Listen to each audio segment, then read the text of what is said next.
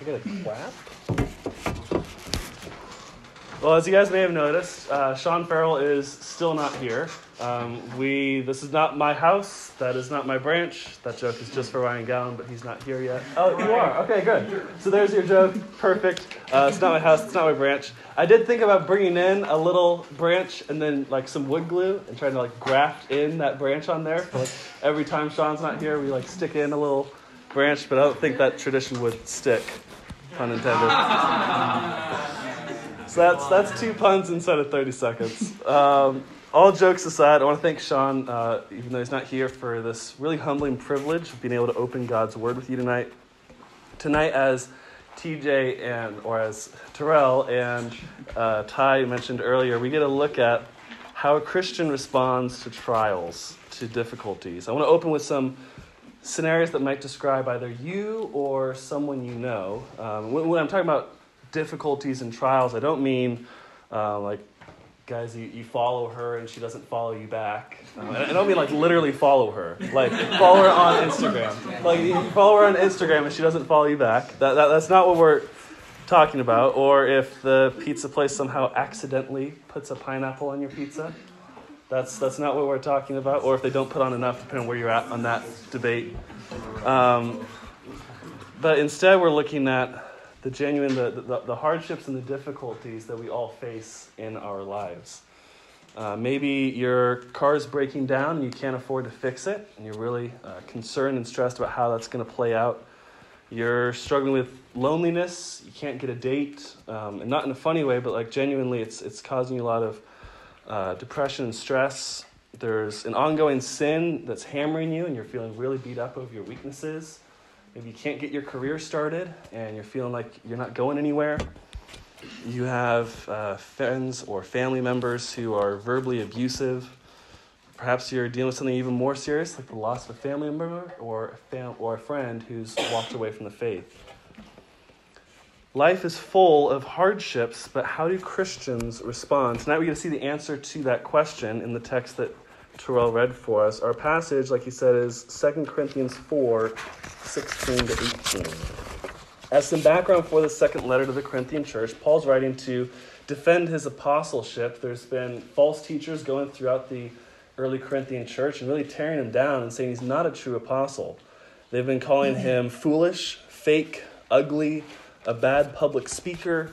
And furthermore, we're even saying that all the hardships that he has gone through, all the difficulties that Paul's endured, were maybe even because of some secret life of sin. They were really hammering him and saying he's not a worthy apostle. And Paul definitely has suffering in his mind when he's writing this letter. Just listen as I read the first few verses of this epistle. In verses 3 and 4 of chapter 1, he says, "Blessed be the God and Father of our Lord Jesus Christ, the Father of mercies and God of all comfort, who comforts us in all our affliction, so that we will be able to comfort those who are in any affliction with the comfort which we ourselves are comforted by God." It's really on his mind. And I want to start by saying that this message is not just about persecution. This isn't a message just focused on how to get through persecution. Don't think, well, since I'm not being persecuted, this doesn't really apply to me. This is a message all about general hardship and difficult trials in life. This is something for all of us because all of us have or will continue to have difficulty and pain in this life. If there's one thing I want you to take away, if there's one sentence to really grasp onto to kind of summarize the whole message, it's this: an eternal mindset helps believers persevere. An eternal mindset helps believers persevere. So with that sentence in mind, I want to reread the passage, 2 Corinthians 4, 16 through 18. He says, "Therefore we do not lose heart, but though our outer man is decaying, yet our inner man is being renewed day by day. For momentary light affliction is producing for us an eternal weight of glory, far beyond all comparison, while we look not at the things which are seen, but at the things which are not seen. For the things which are seen are temporal, but the things which are not seen are eternal." Now, Paul knows suffering. He knows the difficulties of life. So let's see how he tries to help us and correct our thinking. First, you see the biblical reality. See the biblical reality. Paul's really contrasting the eternal and the heavenly in this passage. We see he describes the things of the earth as momentary and light, and the things of heaven as eternal and a weight of glory. So there's momentary versus eternal. There's light afflictions versus this eternal weight of glory. He's really setting these side by side, like against each other. He's also saying that things of the earth are things that are seen. We can see these. We can really grasp and focus on these things. The things of heaven are things that are not seen. And Paul really wants to emphasize that this eternal perspective when we're seeing this biblical reality. When he says again in verse 18, temporal versus eternal, the word for momentary in verse 17 literally means the very instant. The modern way of saying it would be a blip on the radar, like just flash and it's gone. And that's what Paul's calling our difficulties. They're a blip on the radar. They don't last. We need to see these things how God sees them. They're all, even our worst hardships, in God's perspective, they're blips on the radar. James 4 describes our whole life as a vapor, right? And so setting that in contrast to even just the hardships of this life, it's even shorter, right? To illustrate this, I'm a conservative Christian student at a liberal college studying environmental studies. I'm kind of an endangered species myself. There's not very many of my type of person in this major. But throughout the major, they keep on talking about Earth in terms of geologic time. What they mean by that is they'll talk about Earth in terms of where it was at in developing at certain points. So they might say, 4.5 billion years ago, the Earth formed, and then 200 million years ago, the Earth was like this, and 50 million years ago, the Earth was like this. And they're talking about all of how the Earth was at these points in time. And then they'll usually come back and say, but what's civilization been around for? 10,000, 20,000 years? Right? And they'll narrow it down really to a really small fraction of the time. And that's a secular example of what we need to do with our trials, this verse is showing us. God's perspective is not ours. Our perspective of time and our perspective of our trials is wrong, and we need to see this from God's point of view. Paul's trying to correct our thinking by drawing our eyes off of our circumstances and up to heaven. Because again, that eternal mindset is what helps believers persevere. I'm reminded of, if you guys were there on Sunday, Chris was talking about Paul's mindset in the midst of his difficulties. And listen to how he talks about the mindset of believers in trials. Chris said, simply, the secret to overcoming disappointment is to rest in the Lord's current providence and to hope in the Lord's future promise. Do not focus on people who have let you down. Don't blame them or their sinfulness. Do not focus on your tough trial or difficult circumstance. In order for us to not lose heart, we need to look at the things that aren't seen. Not focusing on the circumstances or on the people, but instead looking in light of eternity. Secondly, Paul shows we need to embrace the biblical response. This is the response. We don't just see the biblical reality. There's an action that's needed. There's a response that's needed as a result of seeing that biblical reality. The result of that mindset seen in verse 16, we do not lose heart. And in verse 18, he says that we look at the things which are not seen. You see, if you have your hope fixed on the eternal Christ, something that's not seen now, then in your trials you won't be discouraged. You'll know and trust that God is in control. And notice how verses 16 and 18 are paralleling each other. In verse 16, he says, our outer man is decaying. And in verse 18, he says, not to focus on the things that are seen. And that's true, right? We can see the outer man decaying. We can see the wears and tears of life. If you play one game of Ultimate Frisbee, the next morning you can't wake up without some Aleve, right? It's really difficult. The outer man decaying is something we can all really focus on easily. But maybe you suffer instead from a chronic pain or something else where the outer man decaying has a heavier weight. The outer man decaying, the stress and the difficulties in life, they're all a result of sin and the fall. And with that came every other difficulty. The reason why the outer man decays is because of sin and the fall. Sin is why we have difficulty in even our closest relationships with our friends and our family members. It's why we have these trials, but they can be used by God to focus our eyes back on him. We as Christians need to turn our focus from what is around us to what is waiting for us. And that's what causes us to not lose heart. We focus on the things not seen. We focus on the eternal. We focus on God. And that's what renews our inner man day by day in the midst of these difficulties. It causes us to not lose heart. We're encouraged by focusing on the things not seen. We recognize that the things of this world are passing away, right? It's temporary, and that includes our trials. The response then is to not focus on the things that are passing away, but instead to focus on the eternal. Instead, oftentimes, we can allow ourselves to get sucked into the circumstances, and it's easy. In the midst of a difficult time, it's easy to focus on everything that's going wrong and how it can impact your life. It feels like there's too much, there's no way out, it's all coming down at once, especially during some seasons in life where it seems like just nothing's going right. But listen, the key to not losing heart is to see them as God sees them. They are momentary, they are light, and you can endure to the end by God's grace. I'm reminded of the quote over there on the wall that says, "Don't let your happiness depend on something you can lose." Right? You're focusing on the eternal. You're not focusing on the things of this world which are passing away. And thirdly, enjoy the eternal rewards. So as a result of seeing this biblical reality, of seeing time and trials as God sees them, and embracing this biblical response, we get to enjoy the eternal rewards. Paul says in verse 17, "For momentary light affliction is producing for us an eternal weight of glory far beyond all comparison." So what this verse is saying is that if you respond to trials biblically, if you look at them and you're depending on God, you're showing faith and hope and peace, Paul says you'll be rewarded. Those trials are actually what produce for you that eternal weight of glory. Now, and if you're asking, okay, so what is this eternal weight of glory? What is that? It sounds like some bad poetry or something. He actually answers that for us in the next chapter. He continues this discussion of talking about the eternal versus the present in the next chapter. In verse 10, he shows what this eternal reward is.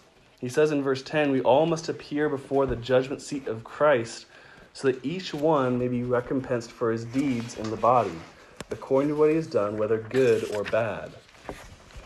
The things that we do that glorify God, including focusing on him in the midst of our trials, those are rewarded in heaven.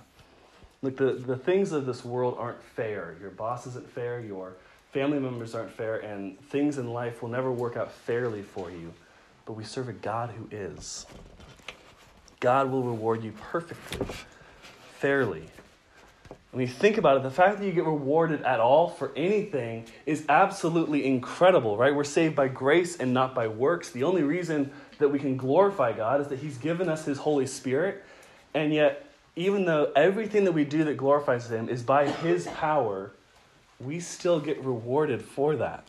That's incredible. We serve a God who he says he will not be a debtor. We can look forward to the day when we will be rewarded for all that we have done.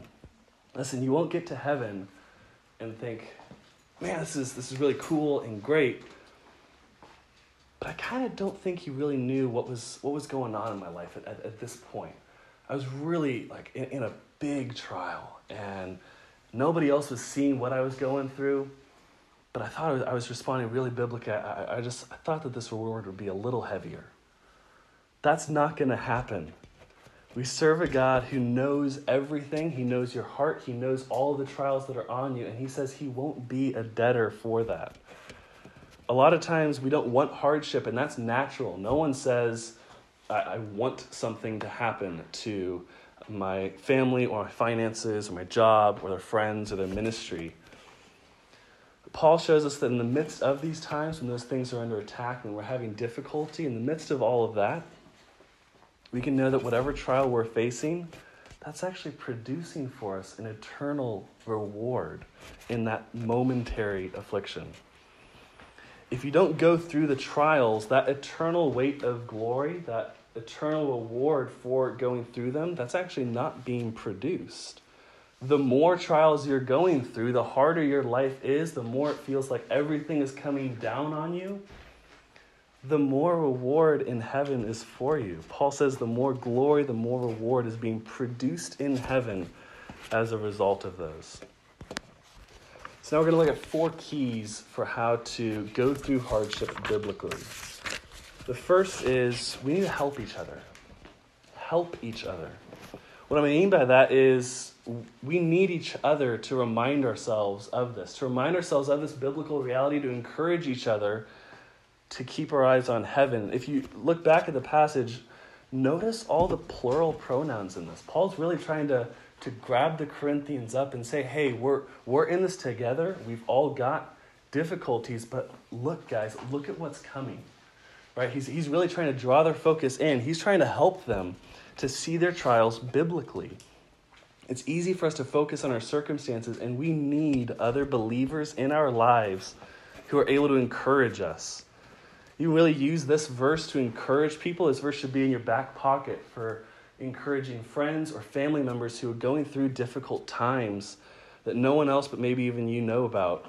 You can use this to encourage them, help them see the temporary nature of the trial, the light afflictions.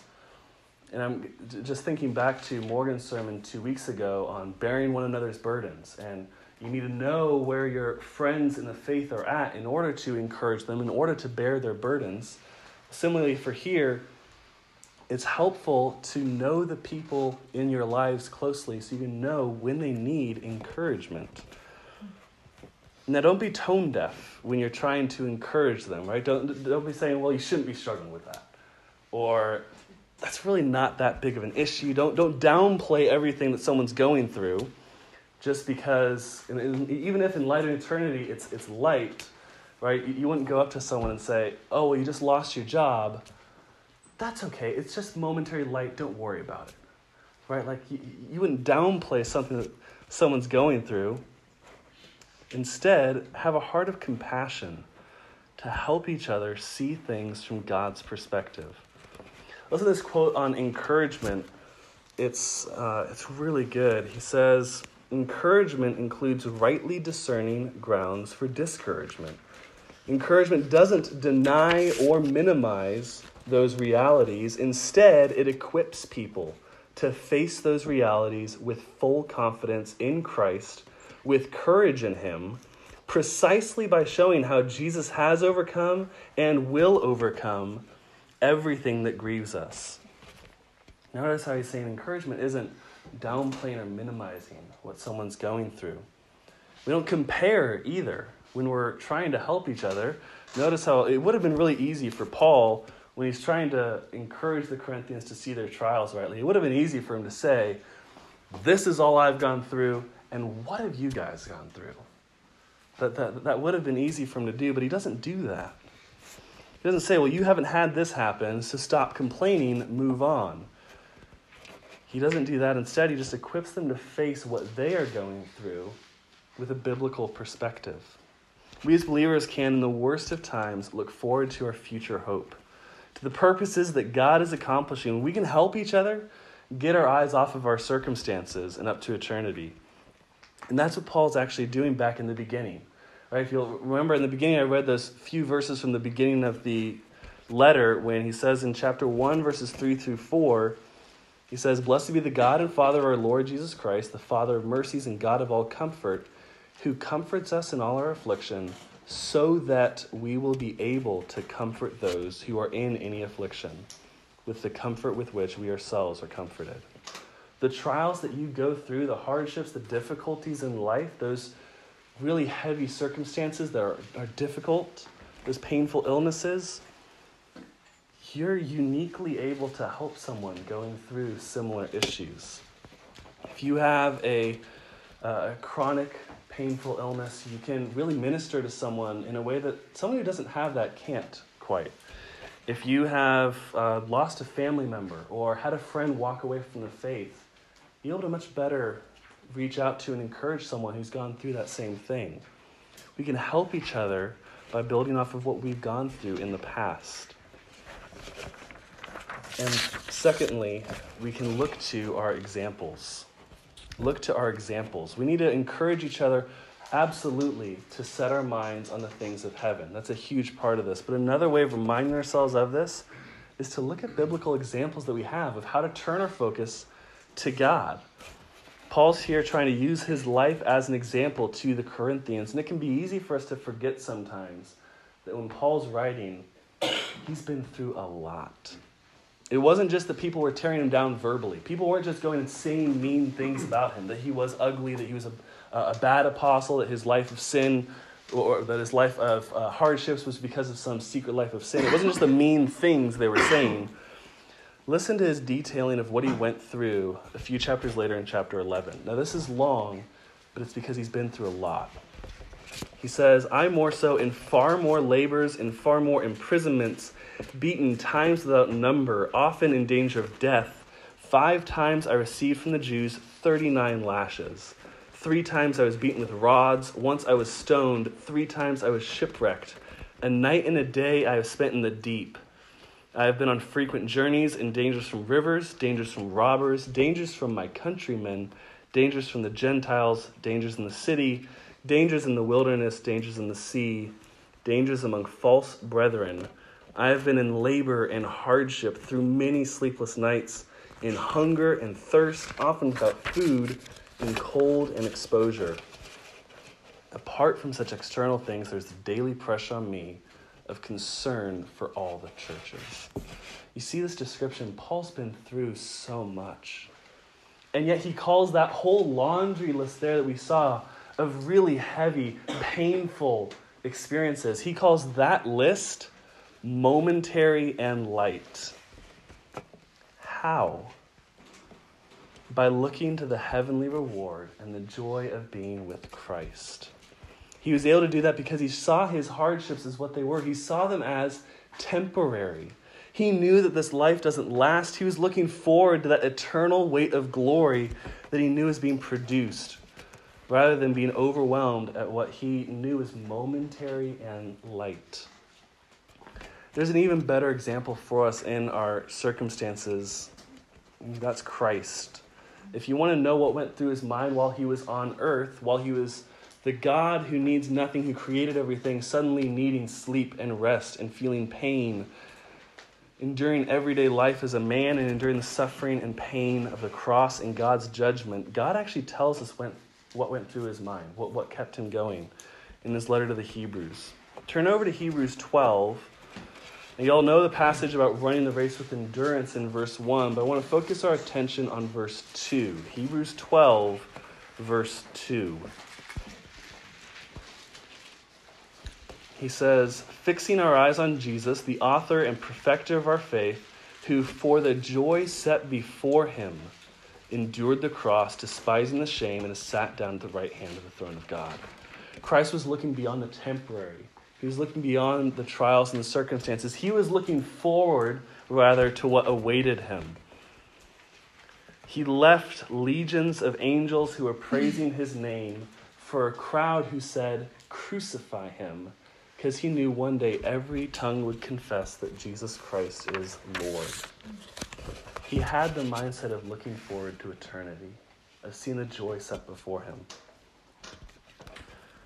Thirdly, we need to see that we're not a victim. We're not a victim. Too often, we can allow ourselves to get sucked up in the trials of life and the difficulties, and we live in a victimhood society where we see our difficulties as so much bigger than they really are. My boss is difficult. I got in a big fight with my mom. I'm financially broke. And we look at ourselves as victims of momentary things instead of citizens of heaven.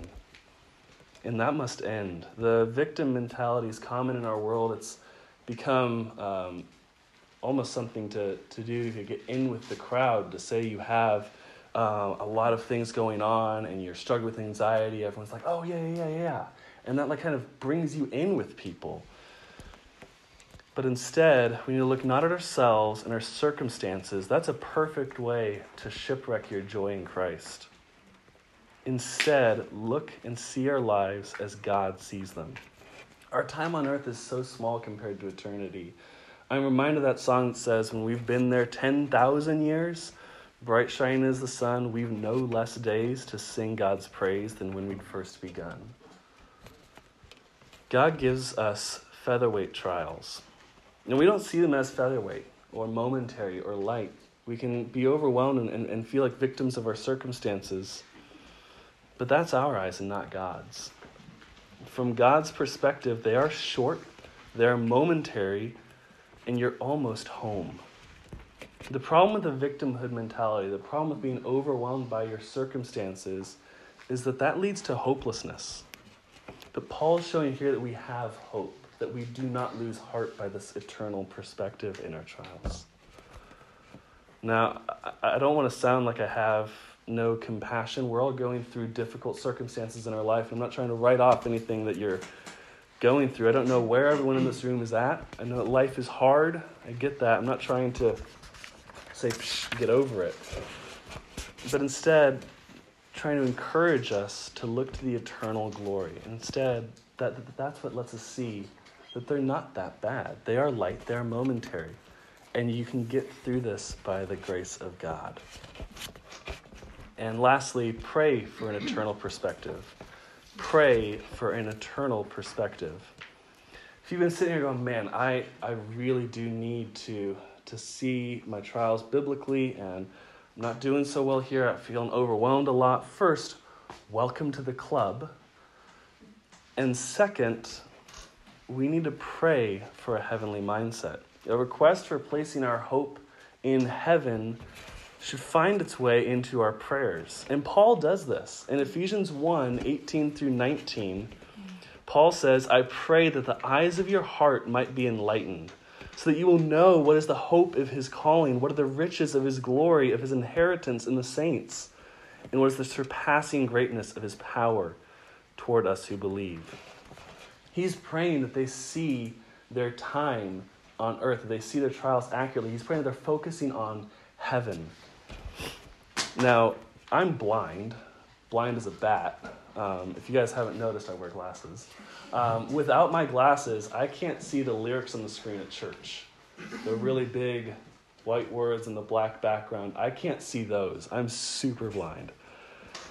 When I went to the eye doctor, they kept going 1 or 2, 1 or 2. And then sometimes they switched it up and be like 3 or 4. And you're like, ooh.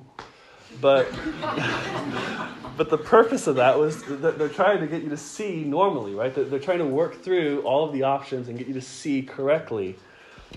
And I had to pay them a bunch of money for that, like a bunch. But that's what Paul's trying to do here. He's trying to give us a spiritual vision. And it's a vision that God gives freely. He adjusts our perception of our trials through reading the word, through other believers, through our examples, and through prayer. He adjusts our perceptions freely. Pray for yourself. Pray for friends and family members who are going through hard times. Pray that they would have this eternal perspective, that they're seeing God's perspective in their trials, because an eternal mindset helps believers persevere. Now, you notice throughout the sermon I've been saying an eternal mindset helps believers persevere. Believers are storing up reward in heaven, but unbelievers are storing up wrath. An eternal perspective is not an encouragement for someone who hasn't placed their faith in Christ. You've probably heard the saying for Christians, earth is the only hell they will ever experience. And for non-Christians, earth is the only heaven they will ever experience. Now, God can use trials to focus our eyes on him, for both believers and for unbelievers. He can use trials to bring Christians back to focusing on him, but also to bring unbelievers to come to a saving faith. If you're tired and feeling worn out, you can come to Christ who gives rest. The gospel is simply that Christ came to earth to pay for our sins. Those sins, which are the cause of all of our difficulties and trials, they're the reason why we endure these hardships. We can't work our way out of that. Christ paid for that. And all we need to do is place our faith in Christ. And as a result of placing our faith in him, we have our debt paid, and we can look forward to the day when, for no other reason than God's grace, we can enter into an eternity in heaven. That's the hope that Christians are focusing on in the midst of their trials. That's what anchors us in our afflictions. But the greatest gift of the gospel is not peace here in life, but peace in eternity. You don't turn to Christ for relief from trials. You turn to him for forgiveness from sins. And that could be you. We've seen tonight that we need to see the biblical reality of trials. We need to see that they don't last, that from God's perspective, they're short, they're momentary, and they're light. As a result of that, we need to embrace the biblical response of looking at what's waiting for us, not what's around us, and doing this stores up an eternal reward. We need to help each other develop this mindset. We need to look to our examples, both around us and in God's word. We need to see ourselves not as victims, but as citizens of heaven, and we need to pray. Let's close in prayer. God, I thank you so much for your word, how comforting this is to us in trials, Lord. God, you are mighty and powerful, and you are eternal, Lord. God, help us to focus on you in the midst of our difficulties and trials, Lord. God, help us to build and encourage each other up, God, during our trials. Lord, that we would trust and depend on you and not be overwhelmed. God, we pray this in your name. Amen. Thank you, James. Thank you so much. You guys go ahead and please stand with us. Grab your songbooks.